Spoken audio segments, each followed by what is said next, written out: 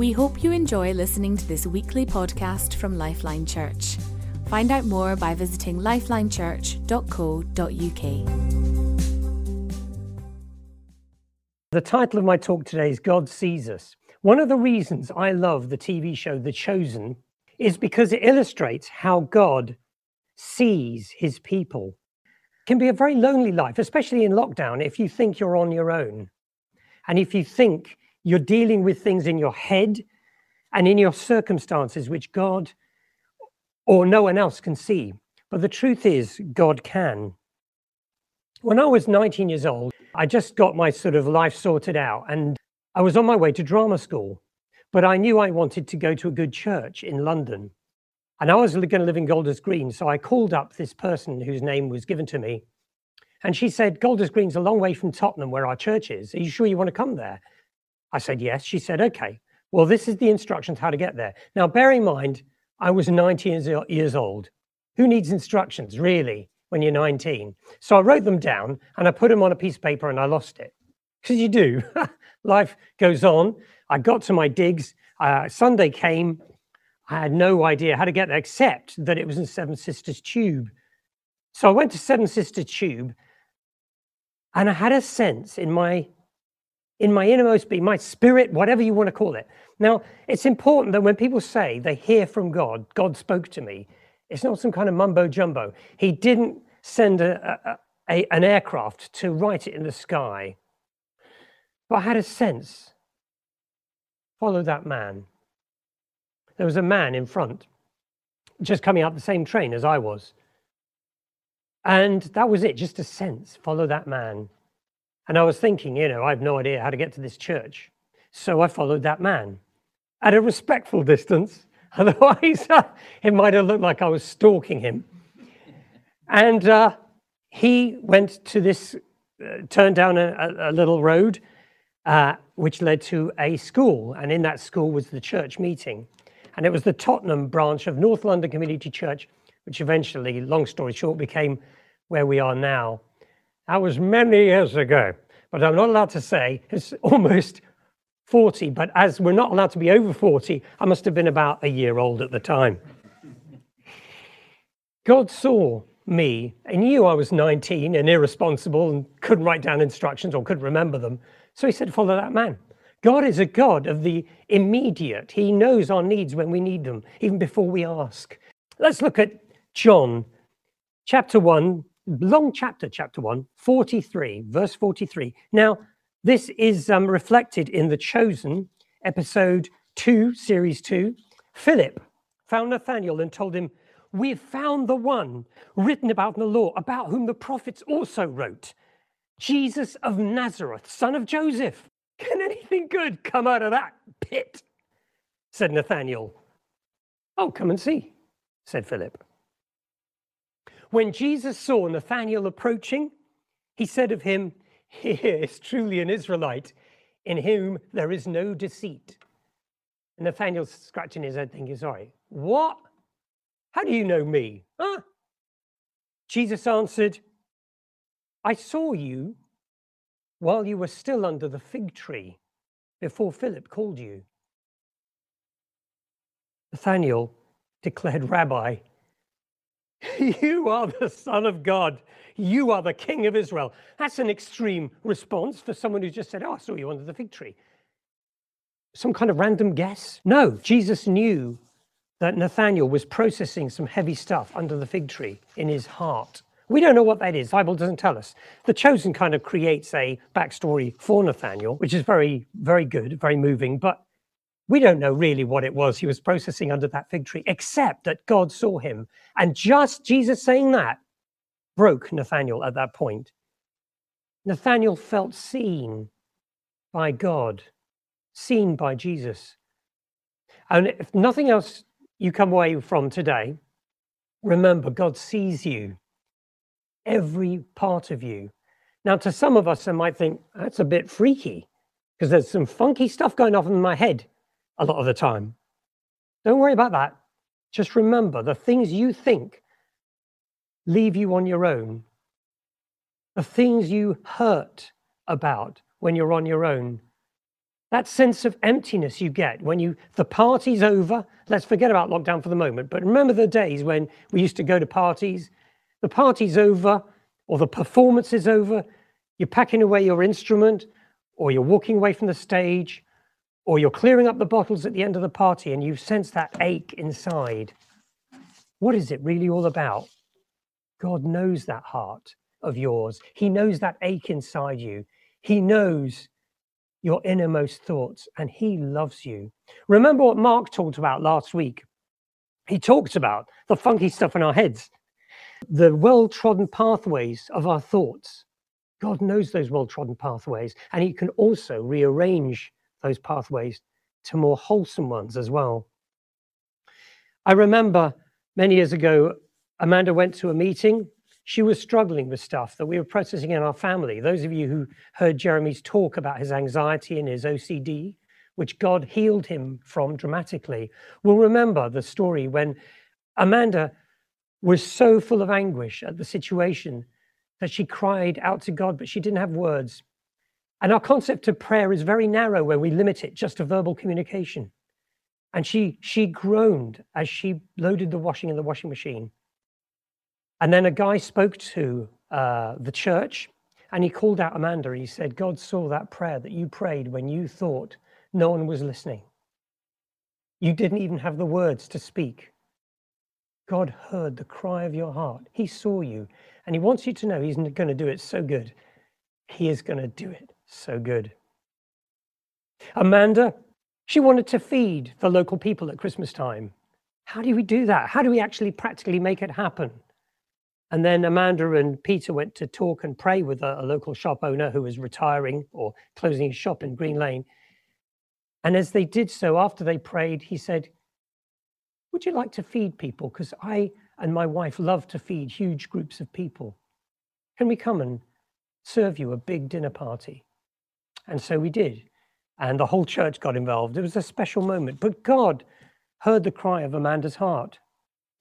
Rhodey tells a story, Rhodey Garland, of how she was in hospital at a routine appointment, but feeling kind of anxious because the hospital was North Mid, miles away from where she lived. And she didn't know how she was going to get home. And she was feeling a bit sort of vulnerable. And then she overhears the person in the next cubicle say that they live in Dagenham. So she introduces herself and says, I live in Dagenham. And the lady says, yes, great. I'll take you home. I'll drive you back to Dagenham. So that's one problem solved. But just as though he wanted to just add an extra bit, the woman was a Christian. And they spent the whole car journey praising God together and telling stories. God knows what we know before we ask him. He knows us. He knows our needs. He knows our quirks. He knows our character. I remember God being played by Morgan Freeman, Bruce Almighty. And Bruce Almighty has this sort of quirk where he says, yeah, it's really good. Good. And God comes up to him, as Morgan Freeman says, yeah, it's really good.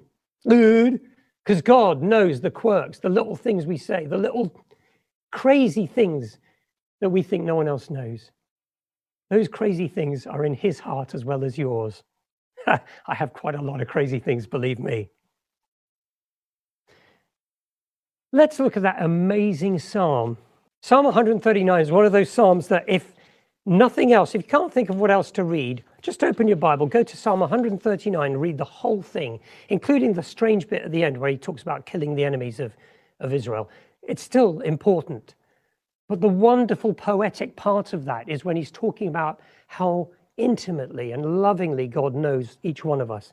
You've searched me, O Lord. This is the New International Version. You've searched me, O Lord, and you know me. You know when I sit and when I rise.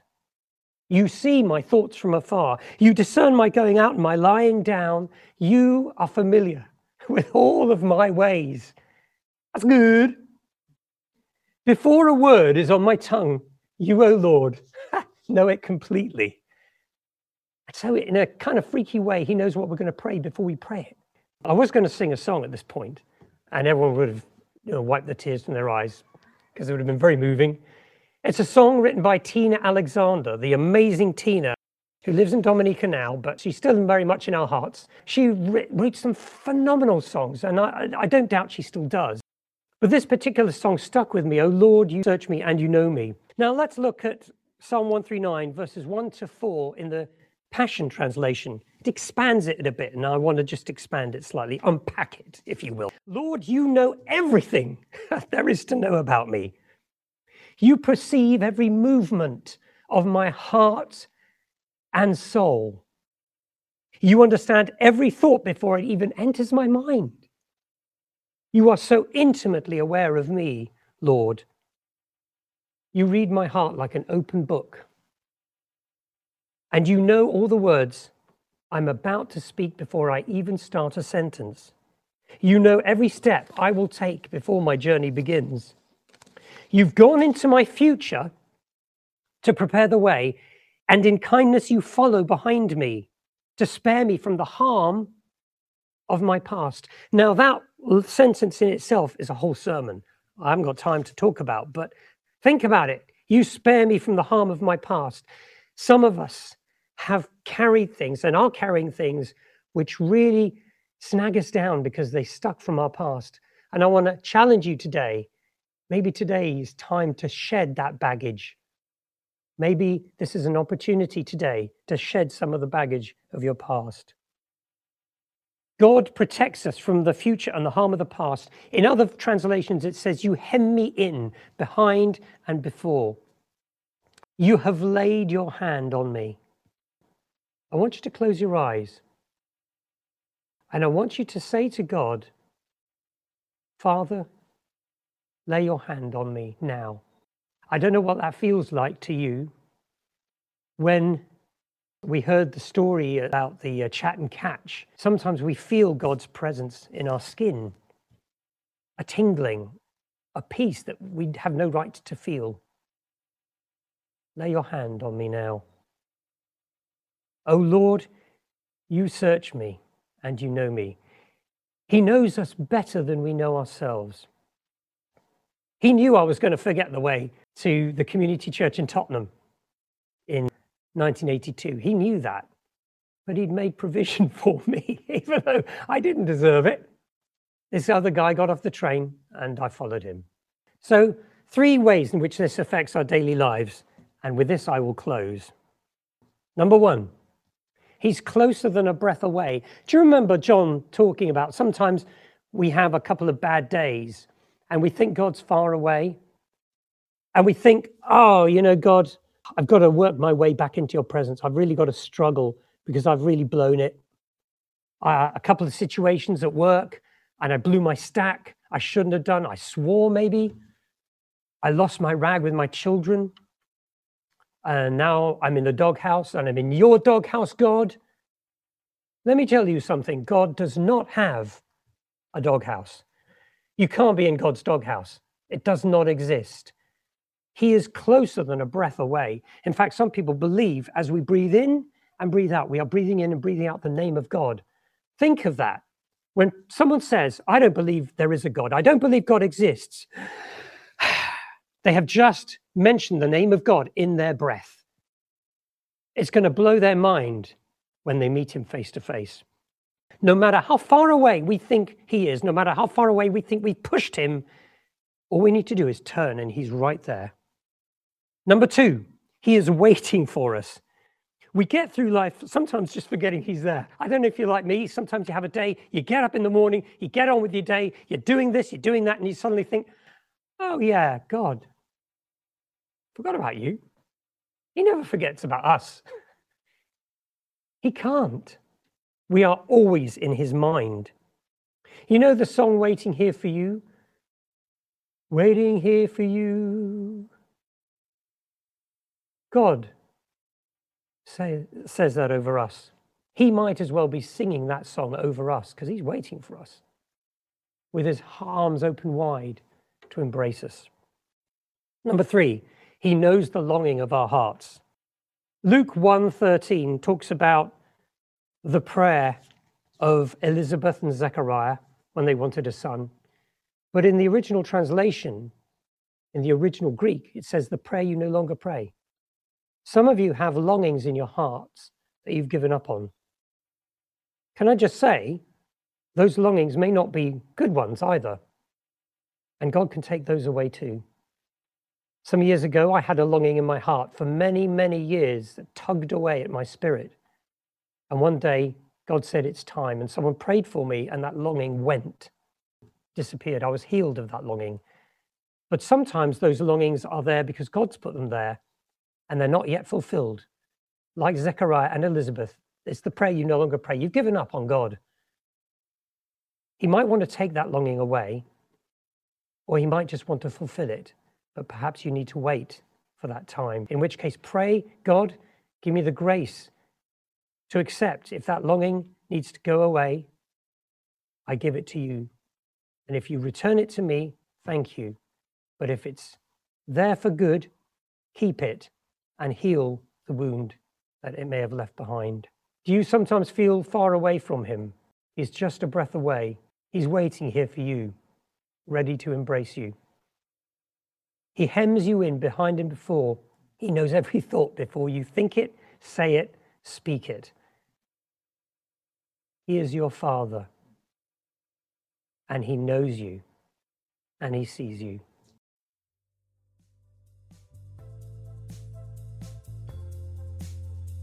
Thank you for listening to this podcast by Lifeline Church. We hope this message has been an encouragement to you. We are a relational church with a passion to demonstrate God's love to one another and our surrounding community in real and practical ways. We believe that God has called us to have an impact on our families, our communities, and our nation.